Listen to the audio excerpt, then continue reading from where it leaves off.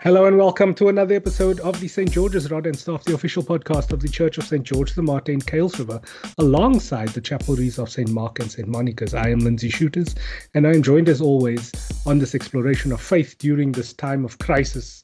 I know I changed it to opportunity, but I think we are in the midst of the crisis, and we need to actually just accept that. I'm joined as always by Father Rodney Whiteman, the Archdeacon, the rector of our parish. Father, how are you doing?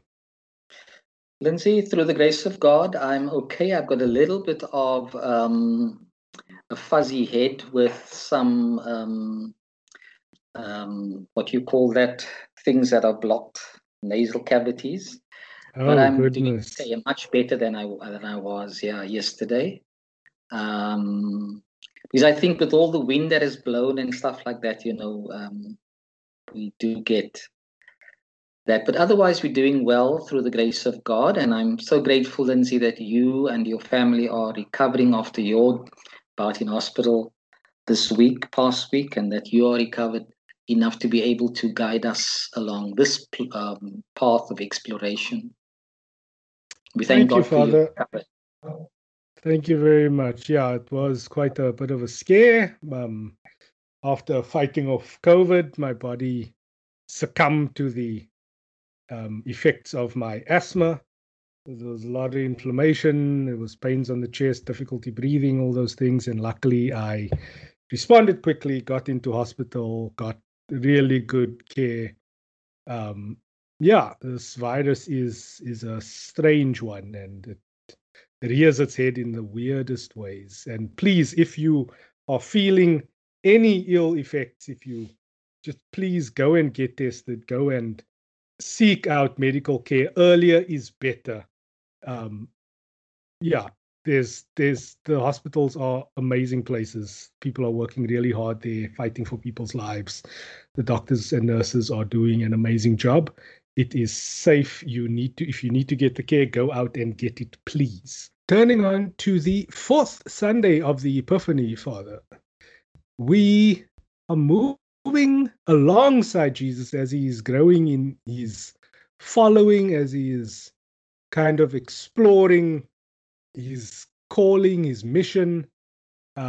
We are going a little bit north in the Galilee Sea now to Capernaum, which is a very interesting historic site because the synagogue is the main thing that they found there after centuries of digging. So there is physical evidence of this story, or at least there was a place where the story could have unfolded, but that's in the gospel. Father, if you could get us together with the collective prayer, and then I will catch up with you after that. Thanks, Lindsay. Good morning to you all. I trust that you're all well. Our greeting comprises a bit of the message that Psalm 111 has. So my sisters and brothers, the Lord, whose works are great and studied by all who take delight in them, is with you. We welcome you to the podcast, another way in which we are trying to communicate the gospel to you. Our theme this week, again, in line with the gospel reading and the other readings from the Old Testament, New Testament, and Psalms, is the resource of the collect. And the theme this week is Merciful Lord, your word brings healing and life. Let us now, therefore, pray together the collect for this week, remembering that we do so with the churches throughout Southern Africa, holding up various and all communities as we pray together. Merciful Lord, your word brings healing and life. Cleanse us from our sins, we may serve you with a quiet mind. For you live and reign with the Father and the Holy Spirit, one God in glory everlasting. Amen. Amen. Father, the gospel, as I alluded to, is according to Mark chapter 1, verses 21 to 28. They went to Capernaum, and when the Sabbath came, he entered the synagogue and taught. They were astounded at his teaching, for he taught them as one having authority and not as the scribes. So straight off the bat, Jesus has his new disciples. He goes off, starts teaching in the synagogue. There's a parallel here to when he was speaking in the synagogues in Nazareth when he as a boy, and then later when he moves to Bethlehem and he starts preaching there. And there's always this idea that he's speaking with this voice of authority, like there's an innate understanding of the messages that he is delivering. I question the concept of authority. Like the scribes would obviously be referential and prescribe the law, whereas Jesus would then, as I understand it, be a little bit more personal with what he considers to be his Father's teaching. Am I on the right path here, Father? So one of the things that I learned about St. Mark's Gospel, which in a way is there, but we won't pick it up, is that Jesus, in Mark's Gospel, we never told what the content of his teaching was. And so we do know that his foundations was in the Torah, the Tanakh, the prophets, the Psalms, and the history and the covenant of the Old Testament. So he had that basis. It is how he interprets that in a world where you had rabbis who was teaching, scribes who basically, I think the argument they would have taught the letter of the law.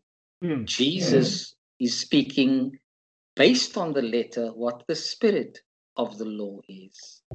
What is it that we need to learn from it, not just recite it word for word, but what is its actual meaning in current time in our lives.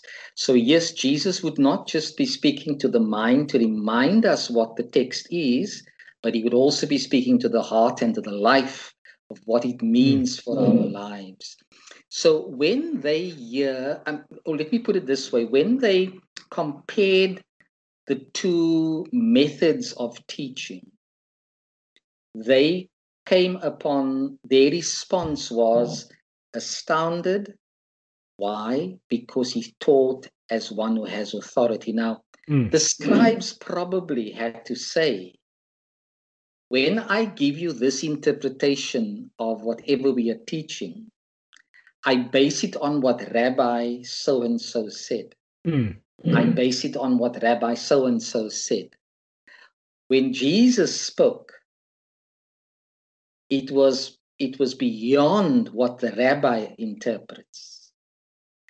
There was a depth in it that they never were able to get from the earthly people, from their brothers who were the learned in the law. And probably because one is schooled in parrot form almost, it's very difficult to take the message in the intellectual processing to saying, how does this actually speak to the condition of my heart and to the condition of my life? So a lot of processing needs to happen. Whereas when Jesus spoke, I'm assuming that he spoke in such a way that the heart felt the movement, the heart got the message. And now it's from the heart that the brain could process whatever it is it needed to process. If you're speaking from the other way down, very difficult to process from the mind into the heart. But the challenge from Jesus is to speak to touch the heart in order to speak to the mind and then to the way of life. So it is very interesting that Mark draws that comparison that is made by the people themselves. And so even though this was an oppressed people, they had an opinion and they had a response. They had a emotional response, astounded, and they also had an interpretive response. He taught with authority. Now, can you imagine? Here's already a tension rising. Jesus speaks with authority, and they're astounded. Day by day, they listened to their scribes. Because look, the synagogue I learned also was not just a place for worshiping, but a place of discussion, a place where themes and topics were dealt with, theologically and otherwise. So Jesus is invited by the president of the synagogue to give input. We don't know what it was around. And I wonder whether, as we progress through this text, does it actually say a little bit about what his teaching was about? So that's my response to what you asked. Okay. But I know because it's still quite fresh in my mind, because I literally came out of the hospital yesterday. Yes. There's this idea of what the news of COVID is. And as it has been reported, or as it is reported in the media, which is our only access to information, there's the story of the infections and the story of the number of deaths per day. And that is obviously scientific justification for the government decisions that get made in terms of restrictions to try and slow the spread, and then also used to try and wise people to what's actually happening in the hospitals, how the hospitals are being overwhelmed, and how those ebbs and flows are working. Then there's the analysis of that news. And then you get many camps of people trying to prove different points, some trying to minimize what the virus is, and other people, everyone has an agenda. And all of that analysis and all of that news that seems so important absolutely evaporates when you walk those ICU halls. The data charts and everything mean nothing. And then I start realizing that the people who are pushing that information are only trying to be right. They're not helping anybody. It's like they just have a point that they want to prove, and they want to prove that they are right. And it's almost like the scribes, where it's like they have been taught this, they've dedicated their lives to the service of this text, and they just want to know that they understand it and read it to other people so that they can do their job. And how people hear it, like their popularity in delivering those readings, like the manner in which they speak, how big a crowd they can draw, like that is their measure of success, which is the same with all the internet commentators, all the media people, where it's like, what are you actually doing? You're making people too scared to go to a hospital, and you giving other people the impression that it's not as bad as it is, where there are right now hundreds of people absolutely fighting for their lives. And it's like, how do we navigate our world when the people crafting the message are actually obscuring the meaning? So coming back to what you said right at the beginning, when you said something about your problem with the word authority. In order for us to deal with the reality of the virus, and as news of its spread across the globe, So it was actually spreading faster than the news. One had to come down. For example, I am responsible to interpret what I hear in order for the people of St. George's and St. Mark's and Monica's to know what's the church's response to this and therefore the church's action. I then have to make a decision based on everything I read and hear. Who are the authentic voices I must tune into? Who's got my interest at heart? And therefore, if it's my interest, then the people that I'm called to serve their interest also. And of course, I realize that everybody has something to say about everything, about this virus. Some will speak of what they've read, heard, others out of their own experiences. We've got to collate it all together, but we've got to make the decision. And I've had to do this, and in earlier podcasts, we spoke about this. I had to choose to say, the Archbishop and Bishop Margaret, the chapter of our diocese, these are the voices I must listen to. Then wait for them to give an authentic output of whatever happens.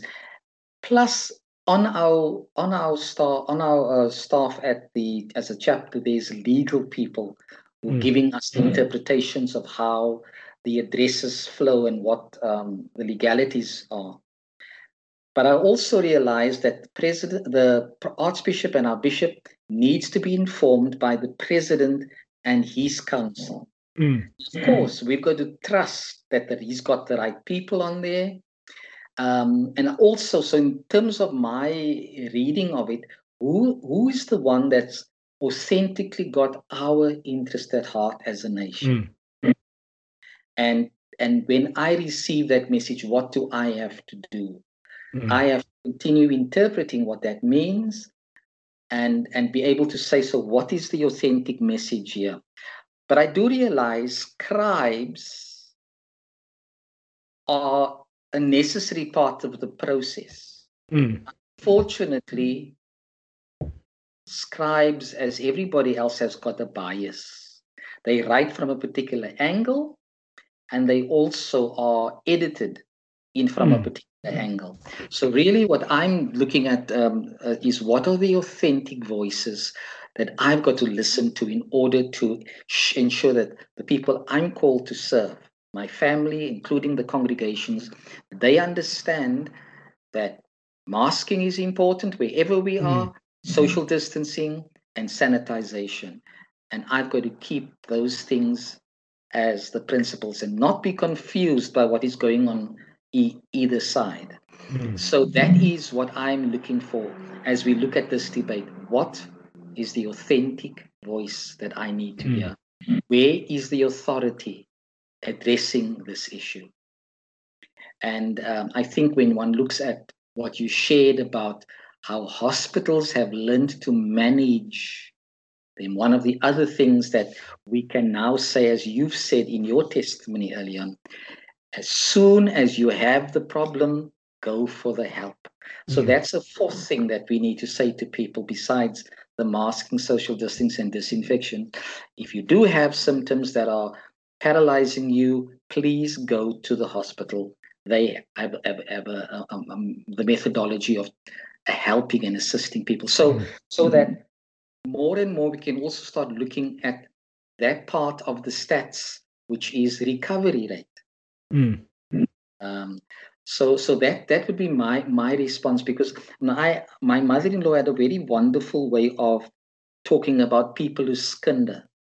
We all have that attitude. And she called us as human beings vleeskorantjies.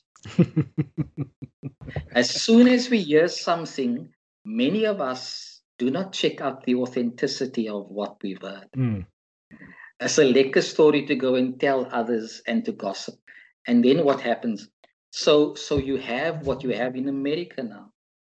Over 70 million people who believe the lies that Mr. Trump and his group is told. And today they are still not masking, social distancing, and sanitizing, because they believe the lie. So that is a lesson in point for me. Be careful who you listen to. Where does authority lie? So now Jesus is starting his ministry in earnest, right? But he's being very well received because he was a great orator as far as any account is. And then there's a gentleman who's now in the synagogue. And I don't like the fact that he gets called out immediately as having an unclean spirit. Because to me, he's only asking relevant questions. So he's like, here you are talking with this authority, like giving insight into this text that has never been mined before. And you actually starting a political movement because of the way you are speaking, the way you are interpreting things, you giving people access to an idea of understanding and applying this message to their lives. So it's like, what have you to do with us? Like, why have you come here? It's like, I know who you are, the Holy One of God. But like, why have you come? Why have you started? Why are you lighting this match? Like, what do you have to gain? That's how I see it. Like, I don't see him as having an unclean spirit. But remember, this account was written after the fact. So it was a recall of this particular account in the synagogue. What I find very interesting is, how did nobody discern that person's presence in the synagogue? So it would seem as if the unclean spirit was quite well behaved until Jesus had finished speaking. So the reference to unclean spirit, was there a disruption in the normal play of things? Now, I can speak to an experience I had in one of the congregations when I was leading a midweek service. And one of the local guys who was heavily on drugs and also had about him a kind of a gangster approach, came in there, walking down to the altar, disrupting the service. Now, again, a lot of the time we meet things like this, we were never trained to do. So when your service is interrupted, you don't have bouncers at the door that chuck someone like this out. Although I have an uncle who told me, if somebody came into the church where they were and didn't want to take off their cap, they would literally pick him up and put him out of the church, which I think is an unkind thing to do. Why would the cap be an hindrance? But if the translation is true, and he cried out, so there was a kind of an interruption. Now, what have you to do with us? Is the us the congregation? Or is the us the control of the demons that were in him? The crying out would have obviously caused a disturbance in the normal proceeding of things. Then you see us, have you come to destroy us? So twice he says us. Then he says, I know who you are. So us, I. Now, when I read that, I wondered the confused state that the person is in. The schizophrenic behavior that seems to be displayed there. Us, and I. The congregation possibly did not know who Jesus is, besides the fact that he was a very good orator and teacher. And they commended him for that. But when you read, when I read, what have you to do with us? And they address him as Jesus of Nazareth. So we have prior knowledge to you. So it's almost as if when Jesus starts his ministry, so the devil is scouting out how he's doing, where he starts from, and wants to throw in an embarrassing term. When he says Jesus of Nazareth, was he not saying something about the humanity of Jesus? He's acknowledging the humanity of Jesus. Then he says, destroy. Would the people have gotten the indication that he's teaching, now very authentic, more than that of the scribes, was going to destroy who they were? If they were astounded by it, wouldn't they have brought something to them that was positive? So what was the destruction he was talking about this? So yet again, after the fact that he discerned, it was to destroy the presence of evil in the world, who had somehow corrupted, deranged, and caused this man to be sick, to operate in an unnatural way. Then he goes on to say, I know who you are, the Holy One of God. Talking about the divinity of our Lord, the messianic call of Jesus, the one whom God sent. And it's interesting that not even the evil powers can speak of Jesus in a misrepresented way. Is Jesus of Nazareth? He's the Holy One of God. They can't put anything else to him that would make people confused. Here they're even testifying that they know who he is in ways the people could not do. So I wondered whether Mark, bringing this story now into a teaching context, what does the teaching of Jesus have in relation to the event of this response, this outburst, this interruption? Is it because is the teaching's authenticity of such a nature that it's going to begin to address the corruption of the time, and the devil didn't want that to happen? Was it going to liberate people, make them empowered and free, educated enough to manage what was going on? And I'd actually want to know, was part of Mark's intention bringing these two stories together to help us see that Jesus's teaching it was such authenticity that as it transforms us who receive the message and are not just astounded by it, but we are inspired and transformed by it, we will be able to say no to evil at any level. So, for example, we then are able to even say to those who speak nonsense about COVID-19, please stop talking in a way that's going to destroy people rather than liberate and free them. So the church must realize that in its worship and witness and its teaching, in the world, it will be encountered by those who do not want to hear what the church is wanting to say.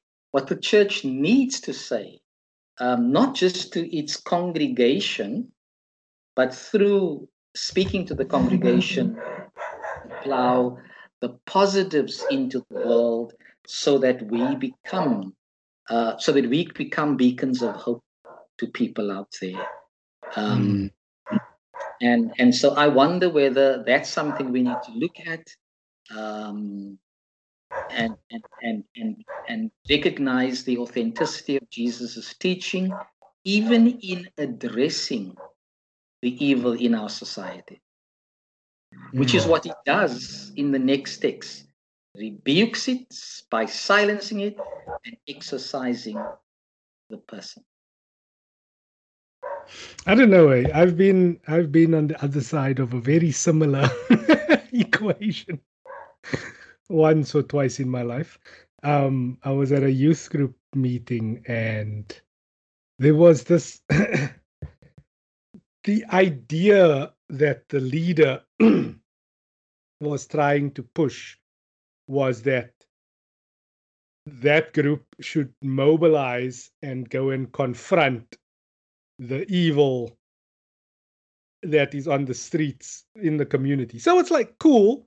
I understand, but just he was pushing a little bit too hard.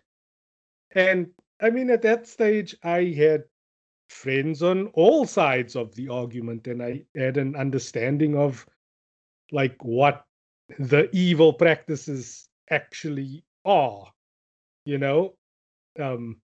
And obviously, I have very liberal beliefs and understandings about gang culture, drug culture. Like I understand the societal. It's a bigger story than just evil, and there's not just like one way.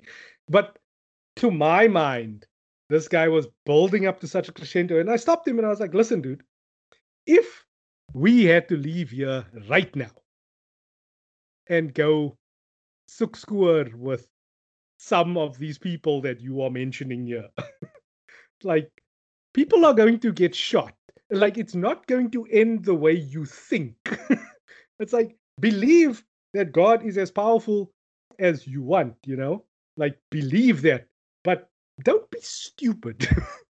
You know, like there's other factors that you also are not understand that you're not including into this. And it's like there's other ways. And this gentleman got very, very upset with me and asked me to leave and to never return and like all this. And it's in this story, I see a lot of parallels where it's like this guy's raising some valid points where he's like, what are you doing with us? What is your purpose? How do you win? Like I understand the purpose of the story at this time. Like I know why it would have been included in this edit to kind of advance his career, because they end off on the verse 28 is at once his fame began to spread throughout the surrounding regions of Galilee. So like now he's done a thing. He's not only turned water into wine, he's not only called up these disciples and they just followed him. He now has dealt with an uprising inside the synagogue in a public space. So it's like now your fame is there. But yeah, I don't think we're ever going to get to a resolution. But let me ask you, who is speaking when you hear those words? Would a normal person speak what that man was speaking? Would he be the spokesperson for the us?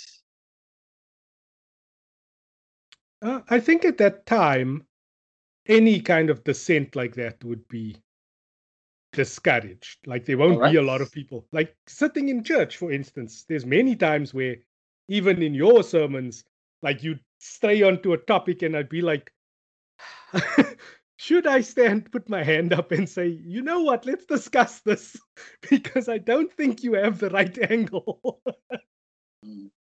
But you see, what is the right angle? Because your angle may not necessarily be right. My angle may not necessarily be right. But I need to say where I am in order to come out to where I need to be. So the same with you. Does it sound normal to say, have you come to destroy us? It depends on, like, again, like we don't get the context of what he was saying. Yeah, but why would people be astounded much more than they were when the daily scribes were teaching? They were moved in ways that they never were moved positively. Why would this man be saying something on their behalf? Have you come to destroy us? Does that sound normal in this? If Jesus's teaching was was something that was amazed people, and they could even interpret it as being or having authority, him having authority, then above their own scribes, then this man is not speaking for them. This is an abnormal thing to be reflecting back at Jesus, where there was no hostility coming from him, but rather the responses was amazement and astounding. And, wow, this is, at the bottom we hear, this is a new teaching, a new way of looking at some of the things that they had been hearing all the time. So for me, this is not a normal conversation, a normal response to the conversation. So there was those who were astounded. Here was somebody who's taking on an aggression that wasn't in the rest. So he was out of sync with where the rest of them were and what they were coming to do there. The next point I want to say is, now here I may actually be criticized as a heretic, but I'm okay with that. Okay. My point of view is that when Jesus went to the cross to take upon us our sins and died for us, in the work of Jesus, all of humanity and all of creation in all of time have been saved. Yes. But if you feel that you don't want that salvation and you choosing to go another way, that is your choice. Either way, there'll be consequences you will have to live with.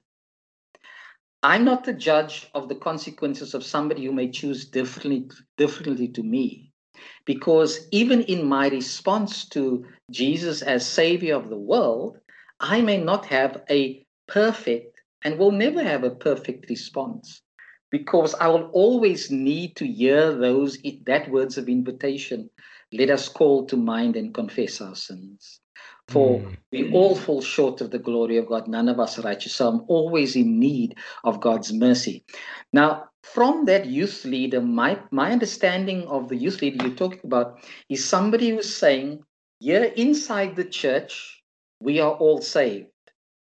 Those who are hanging on the outside of the church, they are evil possessed. Well, here in the synagogue, there was somebody sitting next to the so-called religious people who didn't have the same spirit in them that they may have had.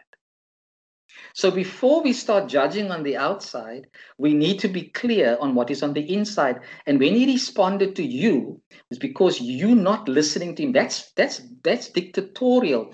There's no authenticity in what he was saying, but there was fear and there was judgment, and he seemed to be founded on judgment. Now, if you go on the outside and you approach the person as if they are all demons, well, you can hear from this words here that evil spirits are very noisy, convulsing him and crying with a loud voice as they were being exorcised. So you can't just go with a blind attitude and assume just because you're on the inside, you are saved. You are going to this outside to tell them they are saved. Help them to respond. Don't go out. You can't go out with a message of salvation and good news by judging them. John chapter 3:17 says, he sent his son into the world not to condemn it, but to redeem it. So the question is, those who think they are saved on the inside had better be very careful that they're not assuming that their responses are so perfect and that those on the outside have not been touched by the saving work of Jesus on the cross. To imagine that would be a disaster to the church. And it's been proven over and over and over again. These were religious people. They were being soaked in the Torah. They actually saw and said, the devils obey Jesus. That was a challenge to them. Would they obey him? Now, the obedience is not shown, and this is where my problem comes in with people who look at this. At once his fame began to spread. Was Jesus interested in fame? Did he do this because he wanted to be famous? That was how it was interpreted. But it was the good news of God in him that needed to be proclaimed. The good news that God will complete in him when he ends his journey on the cross and when a new chapter starts at the empty tomb. But fame is not what Jesus was looking for. And we must be very careful in the church, because this is a danger that we have. If you look around, how famous prophets and those who are advocating that God told them this and God told them that, and they famous, that's not what Jesus wanted to embrace. We may want him to be famous, but that's not what Jesus was about. And we must be careful that by assuming his fame spread, therefore when I speak of him, I become famous. Very careful, because famous is what we want to be. We want to be celebrity Christians. There is no celebrity Christians. Our Lord journeyed by foot, speaking to the common man, raising them up to be the hope for the world that he was going to be. So I have real issues with that leader who decided you were not on the inside because you objected to his strategy, but you were rather evil, so I need to put you on the outside where the evil people are. What is good news in what he was then saying? And that's my problem. He wanted to be a famous Christian. You wanted to be a faithful Christian. Let's not get carried away. But yeah, again, this is why I enjoy these conversations with you, because again, patently true. John 3:16, for God so loved the world, he sent his only begotten son. And then the qualifier, obviously, so anyone who seeks salvation can go through him. So it's like you have to be Christian to have access to that thing. But what is patently true, if you believe that God sent his son to save the world, is that salvation was for everybody.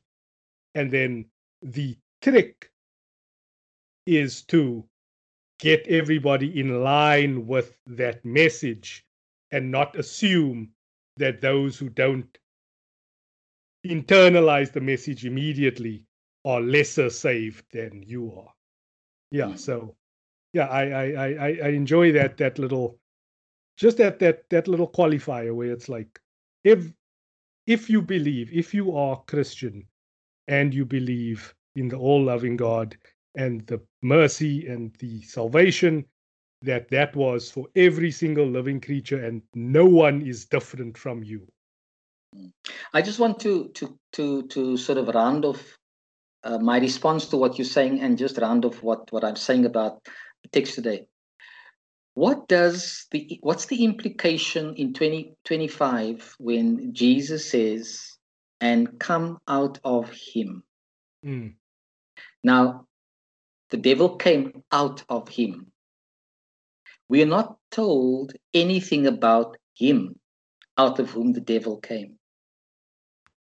What are we to assume happened to him now that he no longer had been possessed by an unclean spirit?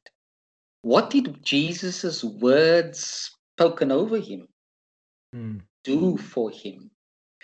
It's almost as if Mark says to us, you will find out. Continue the journey. Here you're seeing by the words that Jesus speaks, salvation is already happening. Liberation is happening within the life of a person. And he will complete that, bring it to full fruition when he goes to the cross. with the final blow. So those words are hope. Come out of him. Jesus liberating the hims and the hers. What becomes of them when his word speaks? His word brings healing and life, which is part of our theme.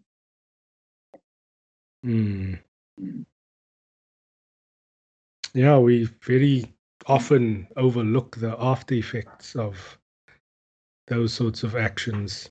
But again, I need to conclude by saying that I do not believe in demonic possessions.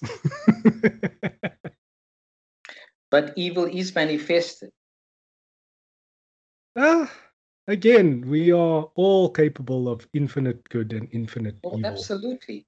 But those who choose to continue being enslaved to it,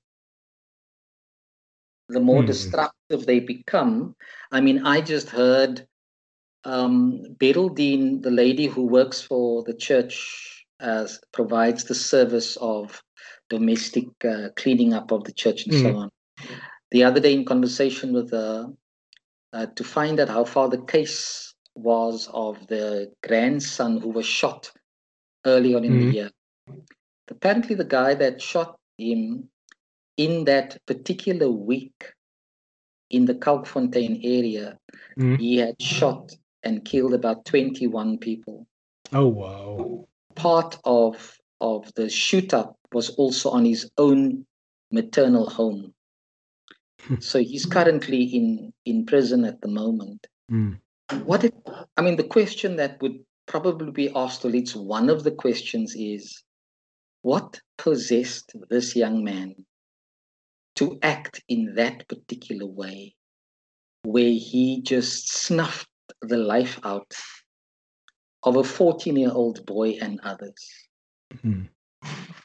We have to sit and think about that, because that's pure evil. Now, we could argue he was under drugs. I don't know. I haven't read any reports to indicate that. When I looked at Beraldine and listened to her, in some cases it would seem as if people just learn to live alongside this. But that's evil.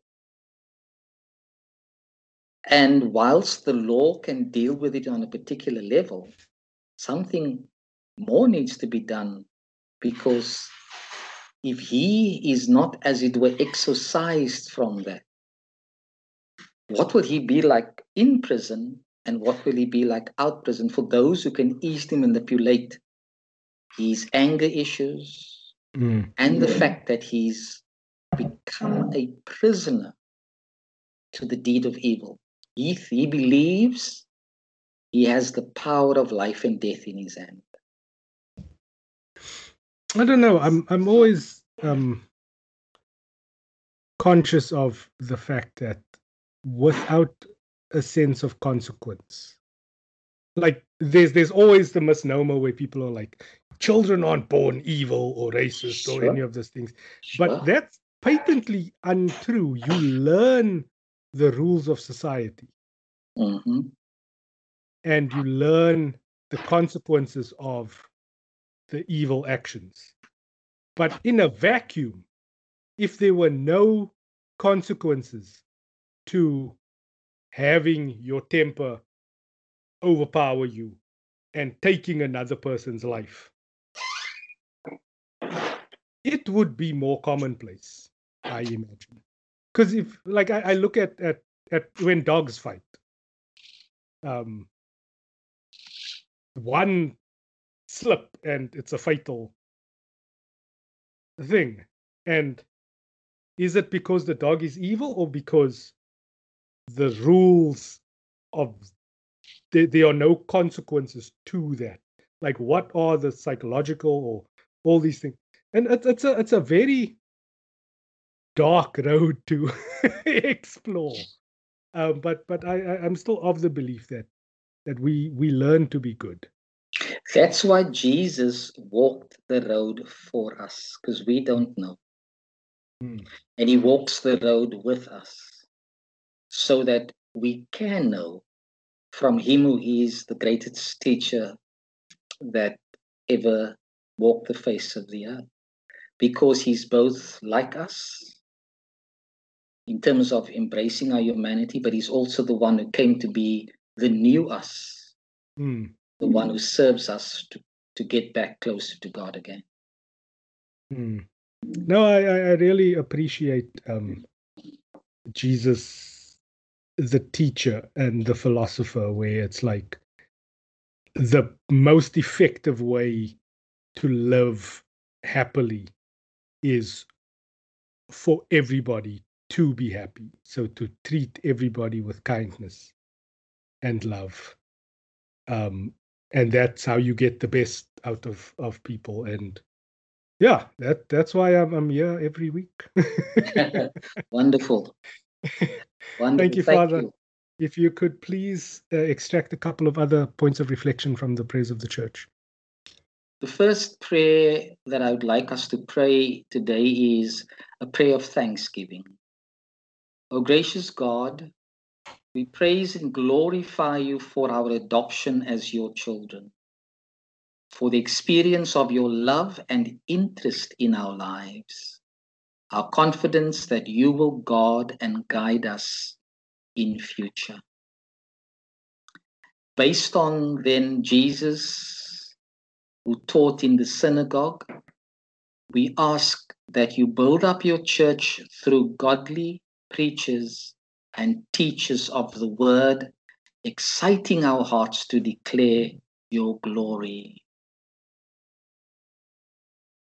The text refers to Jesus' authority awakening the people. So our prayer for our government and all leaders is that God, you will raise up leaders of vision and justice.